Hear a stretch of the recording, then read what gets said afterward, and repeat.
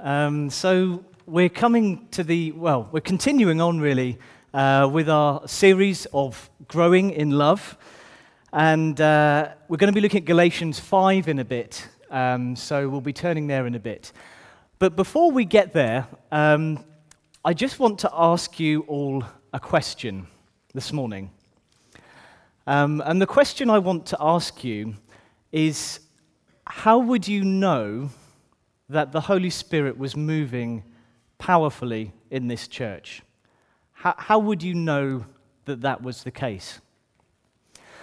Well, I guess people would come up with a lot of different answers to that question. So some people might come up with things like tongues and prophecy, for example. And they would say, well, there's a great move of the Spirit in that place because there are lots of manifestations, visible manifestations of the Spirit. In fact, if we look at the Bible, I don't think you would be a million miles off the truth if you thought that. Because oftentimes, in the book of Acts, when the Holy Spirit was moving, it was very frequently accompanied by tongues or prophecy. And in fact, that occurred on 3 different occasions in the book of Acts. In Acts 2, on the day of Pentecost, in Acts 10, and in Acts 19. So there was something visible that happened. I don't know whether you remember the story of Simon the sorcerer. Do you remember him? And he was someone that he wanted to buy the power to give people the gift of the Holy Spirit. And it said that he wanted to buy this gift. He was motivated to buy this gift because it said that when he laid his hands, they saw that the Spirit was given. So something visible appears to have occurred at that time. And many people think that it makes sense, along with the other accounts in Acts, that there was probably a manifestation like tongues or prophecy, something visible that was happening. So I don't think people are completely off beam when they say, that we may expect some gifts of the Spirit to manifest. But the other question I want to ask is, because you've got tongues and prophecy, does that always mean that the Spirit is manifesting? Well, the answer to that is no. And the reason I say that is because we know for a fact that speaking in tongues, or glossolalia, is associated with non-Christian religions. So it occurs in the voodoo religion of Haiti, and it occurs among Hindu gurus. And I've heard several accounts through people in my family who were formerly involved in spiritualism, and they said that during trances, mediums would frequently speak in tongues. So what am I saying by this strange introduction? What I'm really saying is that I'm definitely not saying speaking in tongues is bad. It's very scriptural, I believe. But what I'm trying to say is that, going back to my question at the beginning, that these things don't always give us cast iron proof of the presence of the Spirit among us. They don't always. They may be due to the Holy Spirit, but they can also be due to other things. So, for example, they can be counterfeited by the enemy. In some cases, they can be produced by psychological means. And in some cases, you can get tricksters and charlatans who are producing these things. So we don't always know with those things. We can expect that they may often happen, but we don't know for certain when they do happen that it's the Holy Spirit. So if it's not the gifts of the Spirit, if it's not tongues and prophecy, they're not absolute certainty, maybe signs and wonders. And they frequently occur in the Bible with the preaching of God's word. Hebrews chapter 2, verses 3 or 4, it talks about God confirming his word with signs and wonders. It says various signs and wonders, various miracles and gifts of the Holy Spirit. So signs and wonders, they often can confirm the word of God. They accompany the preaching of the word of God. But here's the thing.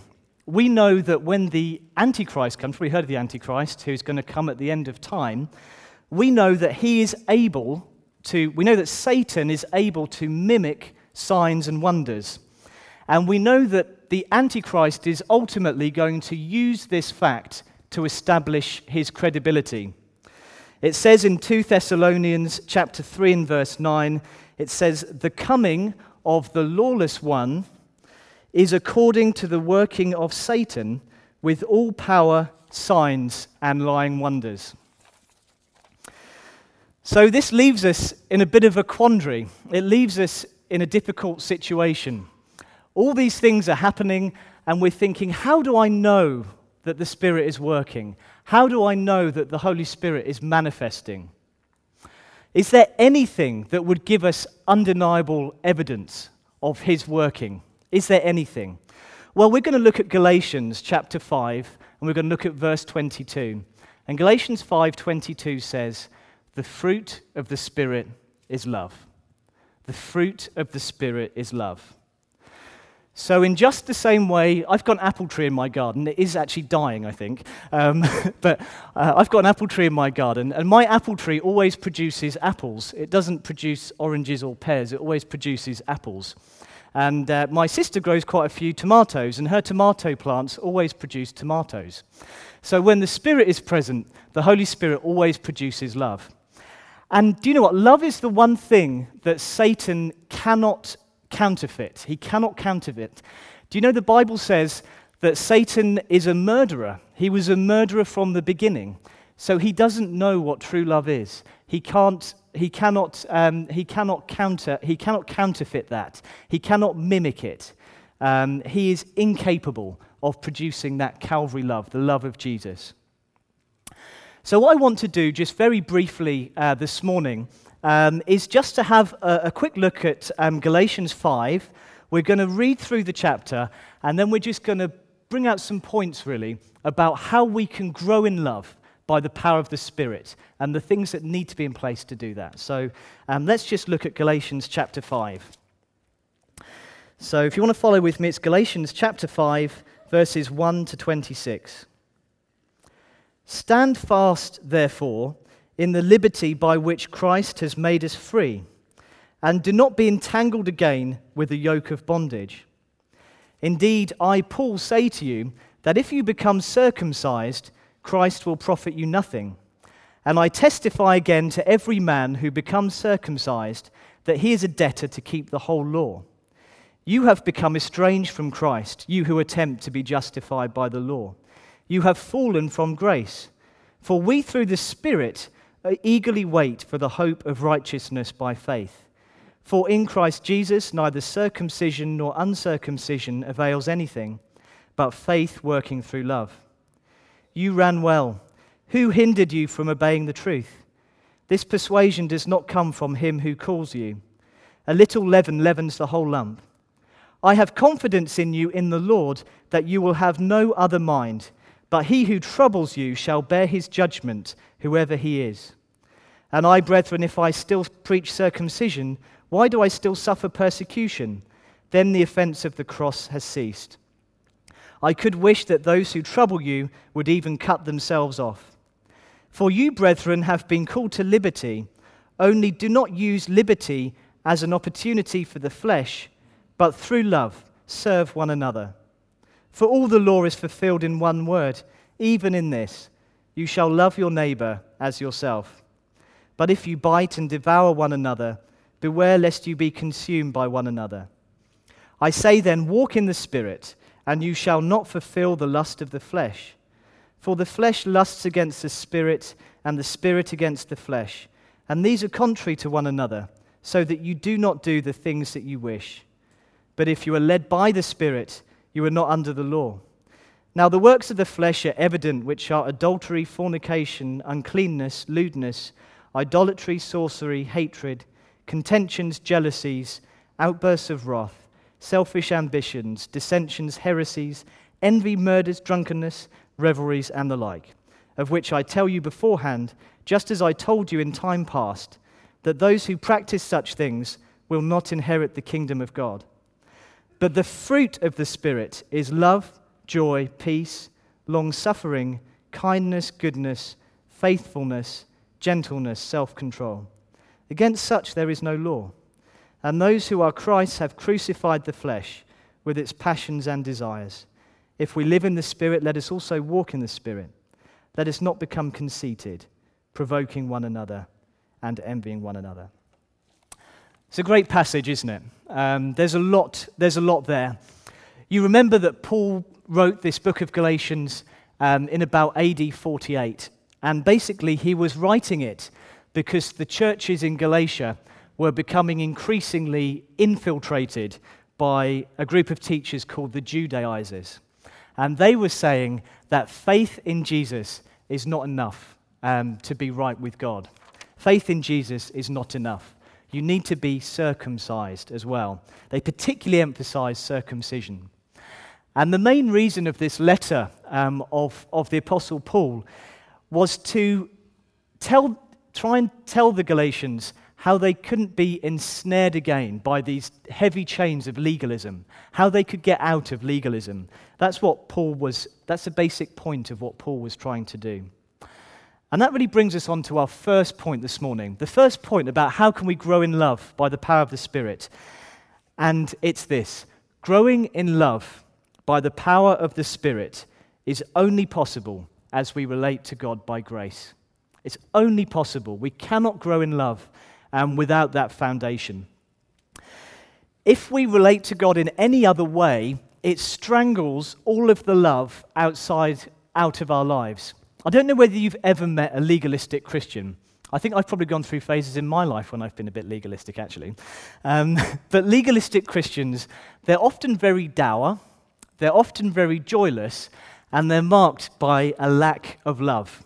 They have a deep hardness in them towards God and other people. Now, there's a few reasons for that. Verse 1 talks about that they've been entangled again by a yoke of bondage. But do you remember Jesus said, he said, "My yoke is easy and my burden is light." My yoke is easy and my burden is light. But these guys in Galatia, they'd become, it says in verse 4, they'd become debtors to keep the whole law. They're trying to keep the whole law, and they realized they couldn't do it. And what that does is it basically causes several responses in us when we relate to God by legalism. So basically, these people, their entire focus becomes trying to get brownie points with God. And they then become hardened towards God and towards other people, and this is manifested in a few different ways. The first way it can be manifested is that they become almost like, you would say, religious fanatics. They basically don't have any time in their lives left to love other people. They're so involved in doing things to fulfill their religious duties that actually they don't have any time in their lives left to spend quality time with people. Do you remember the Samaritan man? Do you remember he was left in the dust, wasn't he, to die? And he was left by some very religious people. And they didn't want to help him, or they couldn't help him, because they were far too busy trying to get to church. The key thing in their life had become performing religious duties. Their heart wasn't really soft towards other people. They weren't really interested in other people's pain. They were more interested in trying to rank up points with God. So that's the first thing that can happen. We can become sort of obsessively trying to fulfill lots of religious duties, so we're winning brownie points with God. But the second thing is interesting, and some of us are like this. I can be like this at times. They become, what I would say, second group of people is they become bitter older brothers. So they're a bit like the older brother in the parable of the lost son. The one, after a while, after years and years of this grating, joyless religious existence, eventually they become exhausted. And what happens is they start to resent other people that they don't think are doing everything they should, who haven't quite reached the mark. So they become very bitter older brothers. And they become, like the older brother, they become calloused and judgmental towards people that they don't think have quite reached the mark. And the third thing that can happen to these people that squashes out love in their lives is they can become jealous rivals.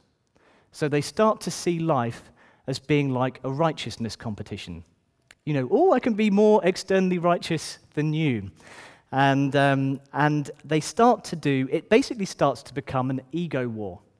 It starts to become an ego war. And sometimes legalistic people can fall into that. Paul says in verse 15 that this leads them to bite and devour and ultimately consume one another. That's the snare of legalism. That's the snare of bondage. And Paul doesn't mince his words about these people. He says about them in verse 4, he says that they've become estranged from Christ. They've become cut off from the abundant life which Jesus offers. They've become estranged from Christ. They've fallen from grace. Normally we think if someone falls from grace, it's like they go into, drugs and rock and roll and, something obvious like that. But actually, maybe not rock and roll. Actually, there's nothing wrong. There's nothing wrong with rock and roll, by the way. I'm not commenting on any style of music this morning. But we tend to think of it as being like someone becomes a gang member or something who's previously been a Christian. They become a gang member or something like that. But actually, fallen from grace really means that they've stopped trusting in Jesus alone. They've stopped resting on what he's done. So they've fallen from that position of grace and they've started to relate by legalism. So that's really what happens. But if we look at verse 5, in some ways the legalist desire is right. We should have a desire to see practical righteousness manifested in our lives.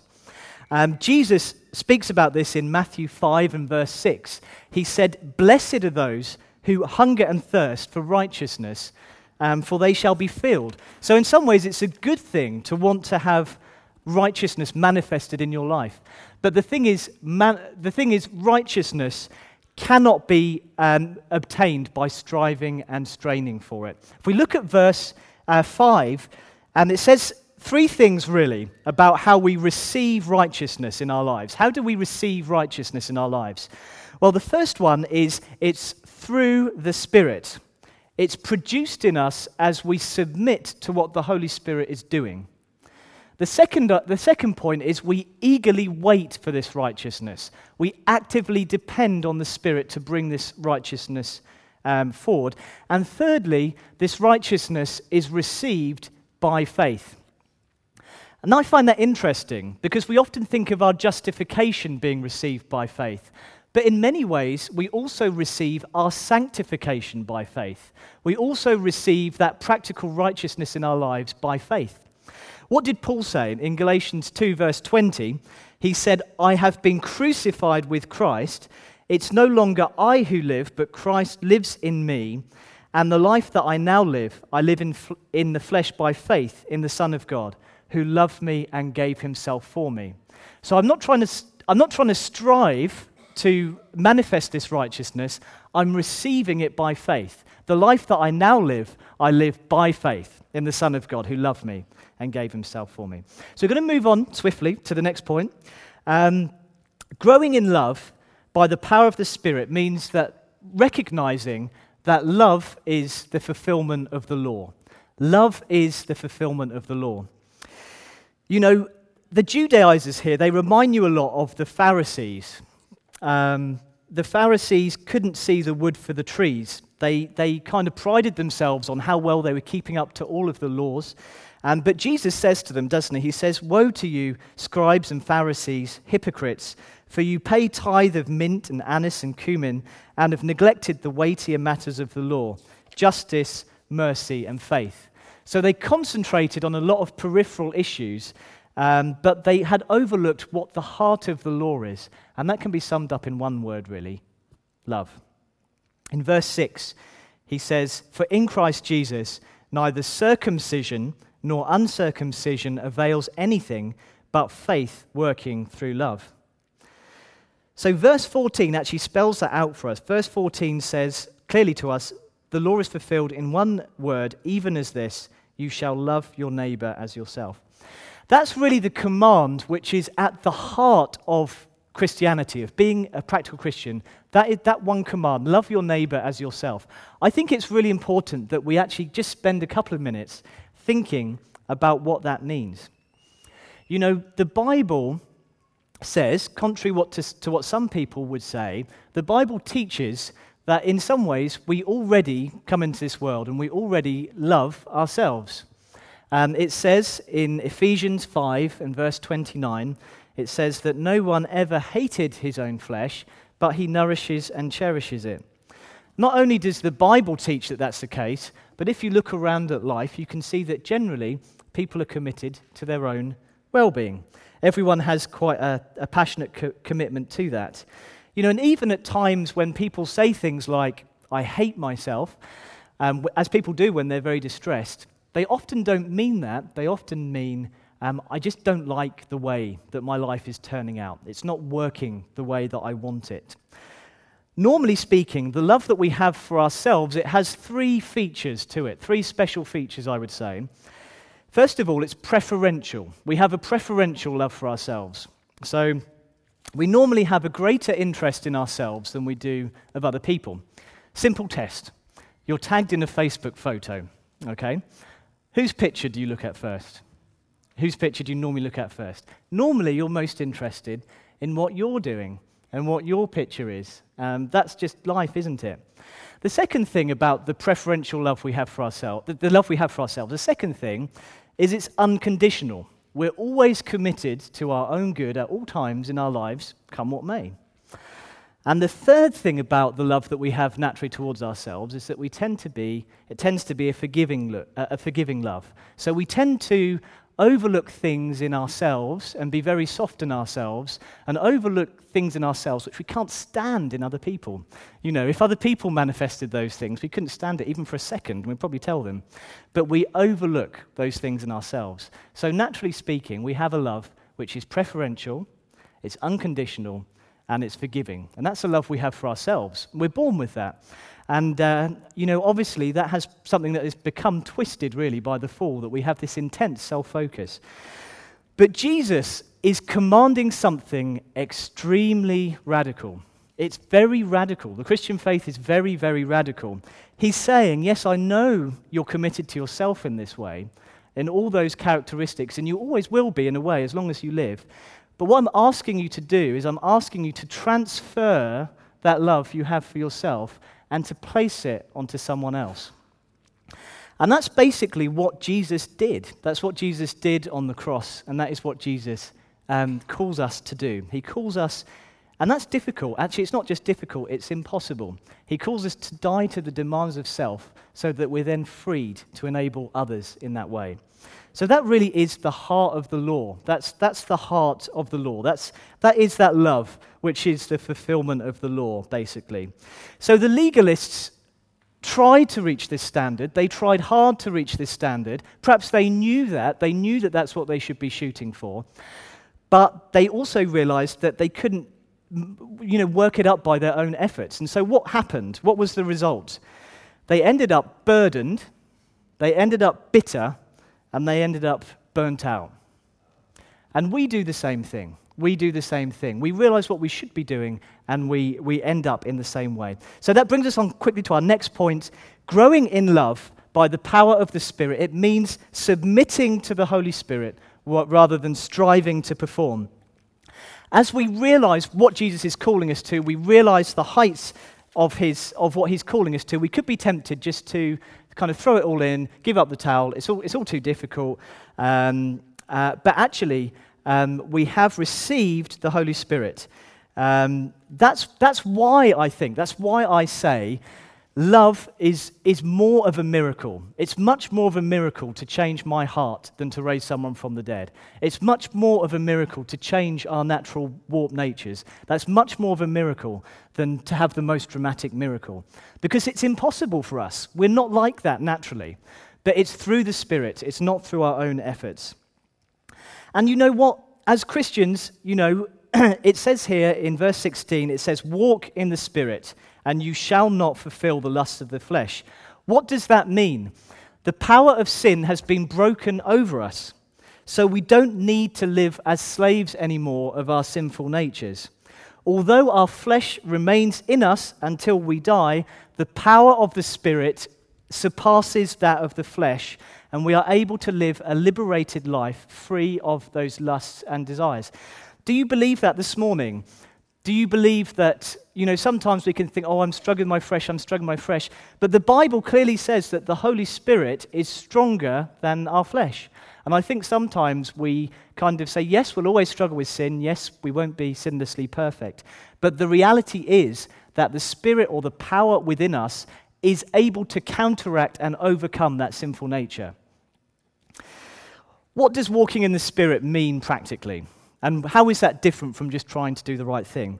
Well, I think that some things in the Christian life are kind of a bit more, they're not all just in a book, are they? And you can just read about them, but they're kind of a bit more subjective almost.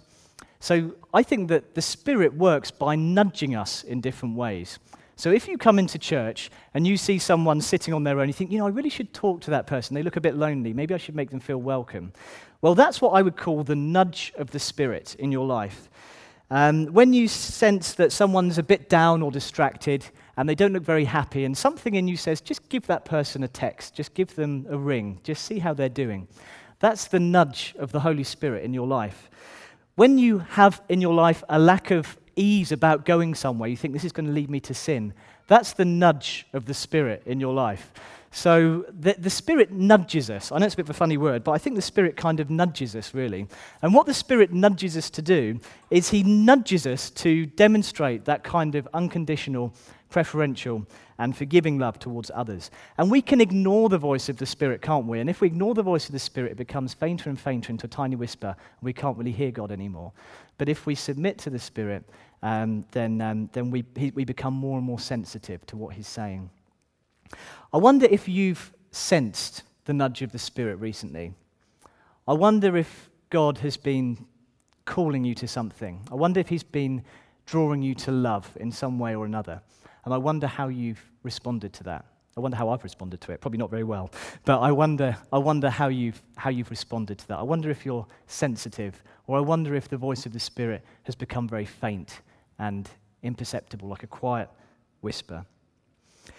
Sometimes as Christians, we focus so much on sin, and we do need to an extent, but I think it's sometimes, I know this is a bad analogy, but I think it's a bit like, have you ever played the game Taboo?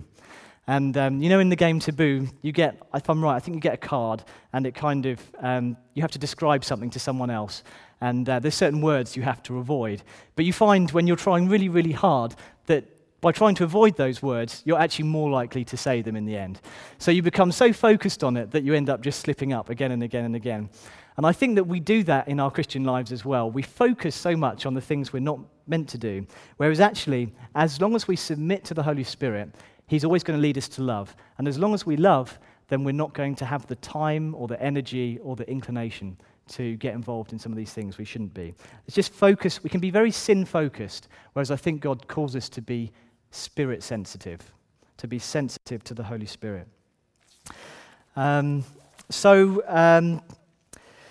Basically, we have this battle within us. Verse 17, it talks about the flesh lusts against the Spirit and the Spirit against the flesh. So sometimes you can feel like you're in turmoil because you've got these two different parts of you, one which is renewed by the Spirit, which is trying to love and serve people, and the other which is the flesh, which is trying to just love and serve yourself all the time. And you can feel like you're in a battle. But there is a way out of this, and that is to submit unreservedly to the Holy Spirit. Submit to the Holy Spirit unreservedly. It is possible to experience peace when you're in the midst of that conflict, because it says in Romans chapter 8 and verse 6, it says to be carnally minded is death, but to be spiritually minded is life and peace. To be spiritually minded is life and peace. You can know peace in the midst of the battle that you're in this morning. If you're trying to serve the Lord, you can submit to the Spirit. You can know that peace. So we're just going to continue on. The next thing I want to say is that growing in love by the power of the Spirit is possible because the flesh has already been crucified. There are many ways you could execute yourself, but it's very, very difficult to crucify yourself because it's just hard to do, really. It's not a terribly easy thing to do. Someone else needs to crucify you. But the self-centered, the flesh life, is already being crucified at Calvary. That's the reality. It says in verse 24 that those who are Christ's have crucified the flesh with its passions and desires. And Paul says a similar thing in Romans 6 and verse 6. He says, knowing this, that our old man was crucified with him, that the body of sin might be done away with, that we should no longer be slaves. And Paul says that the secret to being free in the Christian life is to appreciate that truth. In Romans 6 verse 11 it says, likewise you also reckon yourself to be dead indeed to sin, but alive to God in Jesus Christ our Lord. What does it actually mean? We say these things. I think, well, what does it mean to say that our flesh was crucified? Does that mean that we don't have a flesh anymore? Because we've got to understand what these things mean. Well, we still have our flesh nature. We still have, that's still present with us all of our life. But its power to dominate and to run our lives, it's been knocked off the throne. So we don't have to sin. We don't have to be in bondage to the flesh anymore. I just briefly want to go through now. We're just going to look about how does the flesh life manifest itself. And Paul goes through this list, doesn't he? A pretty ugly list from verse 19 onwards. And these sorts of sins, really, they can be broadly, you could divide them if you wanted to into 4 different categories. There's sensual sins, religious sins, interpersonal sins, and social sins. So sensual sins, what are they? He starts with adultery. That's obvious, isn't it? Violating the marriage covenant. Fornication, it comes from the Greek word porneia. That's quite obvious, isn't it, where that comes from? And that's an umbrella term that talks about a lot of different forms of sexual immorality. Uncleanness, it's obviously the opposite of purity. Lewdness, and the root word of lewdness really means a very brash kind of parading about of sexual immorality. And we see that a lot in our society now, don't we? I was listening to Women's Hour. I don't know why I was listening to Women's Hour on the radio the other day. And they were having a phone-in discussion. Sorry, just people are not going to see me in the same light. But I was listening to Women's Hour on Radio 4. And the whole show consisted of women ringing up and just boasting about the number of partners that they'd had. And I just thought, what have we come to? That's really lewdness. That's lasciviousness. That's that kind of arrogant parading about of sin, which is so detestable. Religious sins, idolatry, worshipping anything created by human beings. It's not necessarily something religious, but it could be anything else that we're worshipping in our lives. Sorcery and witchcraft. That comes from the Greek word pharmakeia. And pharmakeia really is where we get our word pharmacy. It really talks about illicit drugs that are trying to produce altered states of consciousness. I was reading, I read some very bizarre things, but I was reading a lot the other day about, have you heard of ayahuasca? It's basically become very popular amongst tourists. They go to Peru, and they go and visit the shamans, and then they take this herb called ayahuasca, and it kind of produces different states of consciousness. And the idea of it is that it will heal you of traumas in your life and so on. So it's become fairly popular.